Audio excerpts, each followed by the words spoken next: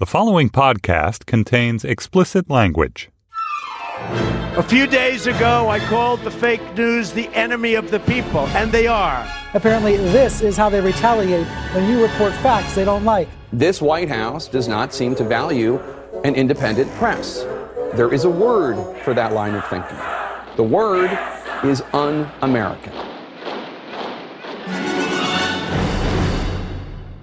Hello and welcome to Trumpcast. I'm Virginia Heffernan. Trumpcast is the show about the man who is, let's grant him this, he's rich, richer than you, richer than me. And it's also about the man who kind of paid taxes 11 years ago. But it's also about the man who kind of didn't pay taxes. Because in addition to being rich, Donald Trump is, in his words, a genius at not paying taxes. Trumpcast is the show about the rich genius, then. As a sidebar, it's perpetually fascinating to me that whenever Trump is charged with an ethical or moral lapse, that's roughly 71 times a day, he doesn't deny that he's a bad person. He just counters that he's rich and smart. He paws at women because he's rich. He evades taxes because he's smart. As if that answers the charge that he's a venal snake. I've come to believe this is actually a thoroughgoing philosophy with him, and that, like Shakespeare's Richard III, Trump really believes that conscience is but a word that cowards use, devised at first to keep the strong in awe. In other words, people who claim you have no conscience are just trying to clip your wings and hold you back from your full glory. Last night, first on Twitter and then on MSNBC, Rachel Maddow sounded a very, very, very long drum roll for a scoop she had. That was 2 8.5 by 11 pages of Donald Trump's 2005 tax return.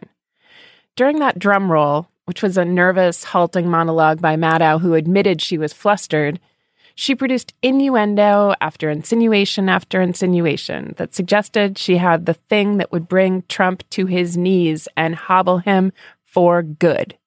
After all, Maddow said, Trump had hidden his tax return for so long. What could he be hiding? Could it be a connection to the Russians? A connection still more unsavory than the many connections already unearthed that would truly reveal him as treasonous or impeachable. It was not.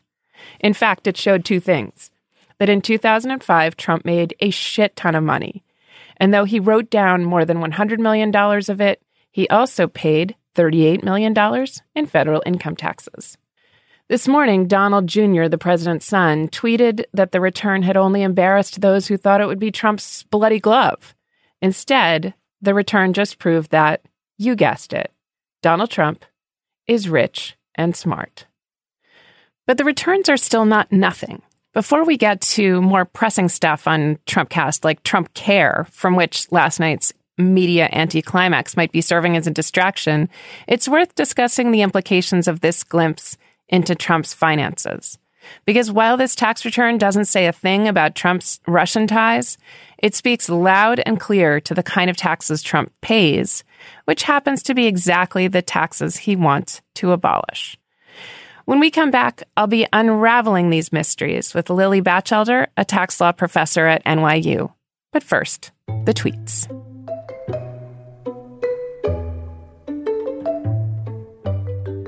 We are making great progress with healthcare. Obamacare is imploding and will only get worse. Republicans coming together to get job done.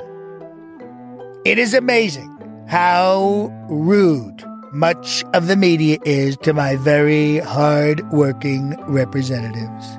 Be nice. You will do much better.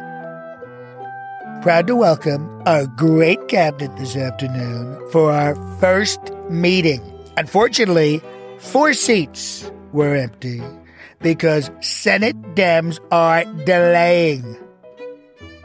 Does anybody really believe that a reporter who nobody ever heard of went to his mailbox and found my tax returns at NBC News? Fake news. Can you imagine what the outcry would be if Snoop Dogg, failing career and all, had aimed and fired the gun at President Obama? jail time.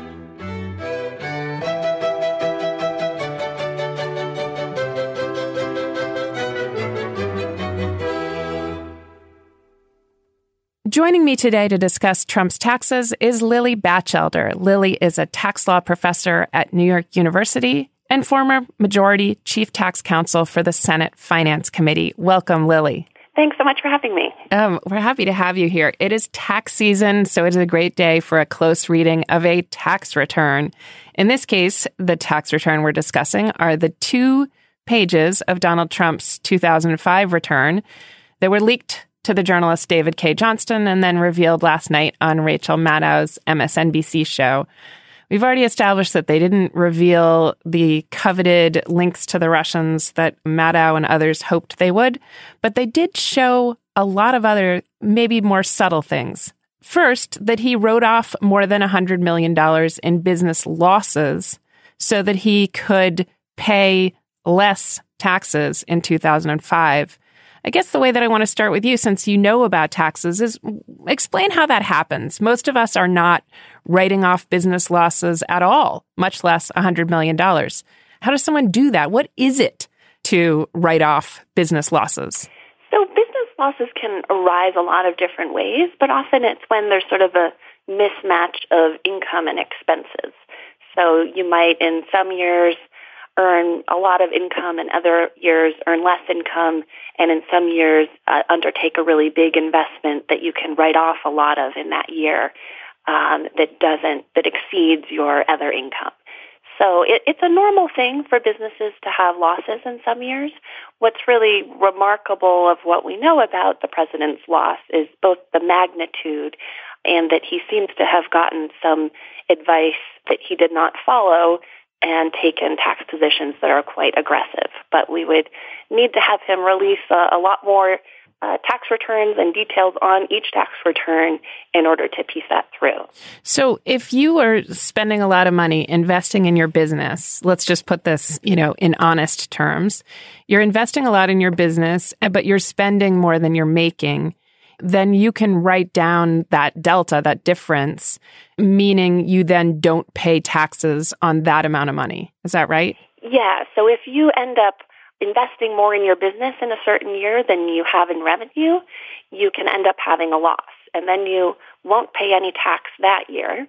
You may carry back the loss, which means you can use it to reduce the amount of taxes you paid in a prior year, or you can carry it forward to another year when you have positive net income and reduce your taxes in that year. And is this a common thing for even the middle class to do? I mean, most of us are still filing W-2s and salaried jobs. This is something that business owners and entrepreneurs do. Is that right?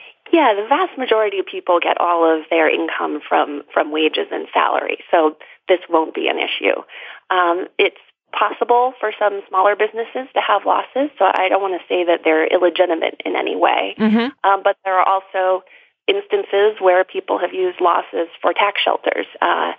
So it's just a mixed bag, and you really need to know the details of the situation.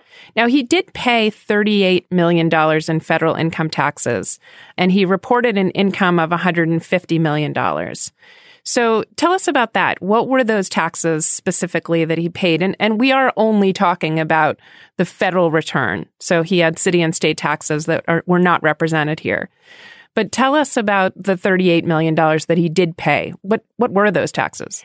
So most of it was federal income tax. There was a little under $2 billion that was self-employment tax, which is the equivalent of payroll tax that we all pay. Mm-hmm. And then of the federal income tax, the vast, vast majority was alternative minimum tax. And interestingly, the president is proposing to repeal the alternative minimum tax. So if his proposal had been in place in 2005, he would have paid an average tax rate of 3.5%, mm-hmm. which is quite low and is below the average income tax rate for a lot of middle-income families. For example, it's below the average tax rate for those earning between $75,000 and $100,000. I had never heard of the alternative minimum tax before these revelations and the article in the New York Times today in which you're quoted. What is the alternative minimum tax, and who does it apply to? So it goes back to 1969, and it was created when someone uncovered that there were a bunch of millionaires who were paying zero federal income tax. And what it does is it basically applies a separate tax schedule to people after disallowing certain deductions to make sure that the wealthy are paying at least some income tax. And it's, clearly in Trump's case seems to be working. It was making sure that he paid a 24% federal income tax rate rather than a rate under 4%.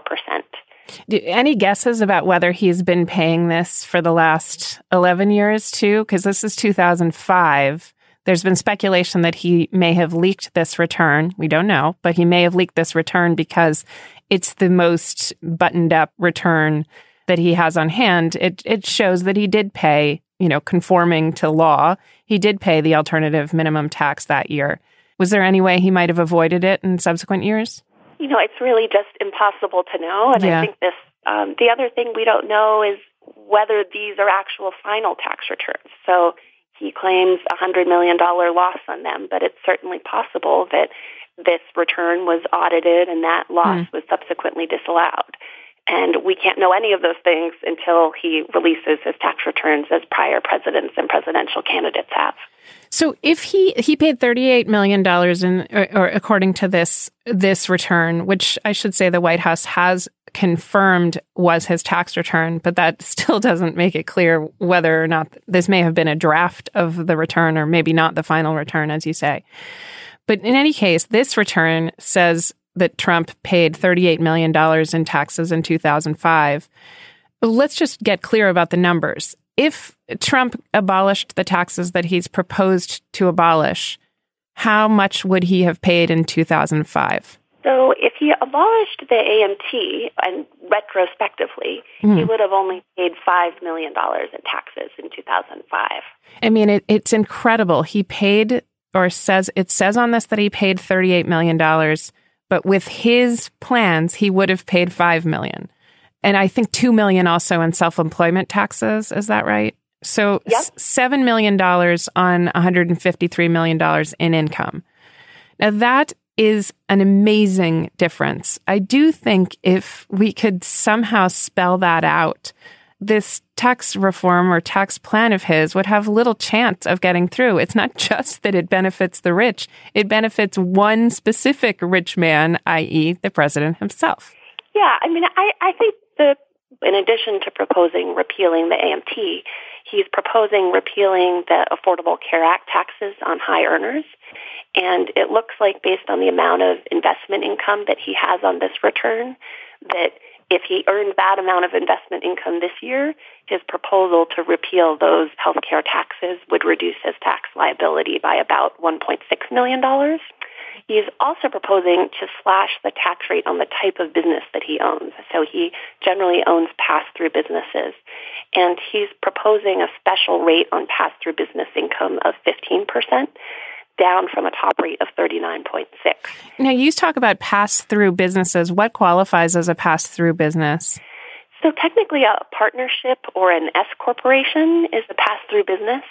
And what it means is that the business doesn't pay corporate income tax. All of their income is instead immediately treated as earned by individuals, and any tax due is paid by those individual owners of the business. Whereas with a C corporation, the corporation itself pays tax on its income, and then the shareholders or investors don't pay any tax until those earnings are distributed to them. I think it's helpful for us both to understand how his tax plan would help him personally and how it would tilt the tax code overall to provide very large tax cuts to the wealthiest Americans. So overall, his tax plan would increase the after-tax income of millionaires by 14%, whereas it would only increase the after-tax income of the middle class by 1% to 2%. And it would actually raise taxes on about 25 million Americans.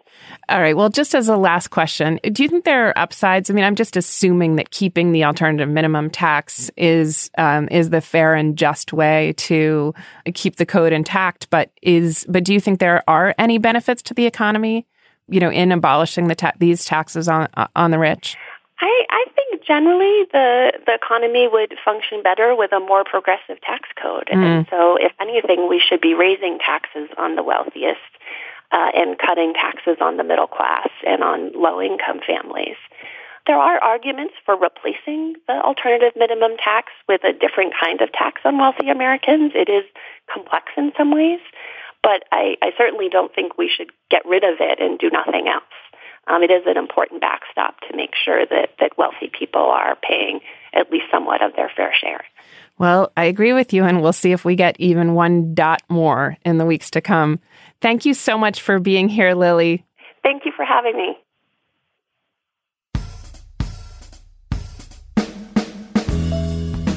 That's it for today's show. Steve Lickteig is the executive producer of Slate Podcasts. Andy Bowers is Panoply's chief content officer. John DiDomenico is our voice of Donald Trump. Jacob Weisberg and Jamel Bowie are my co-hosts here, and Trumpcast is produced by Jason DeLeon. I'm Virginia Heffernan. Thanks for listening to Trumpcast.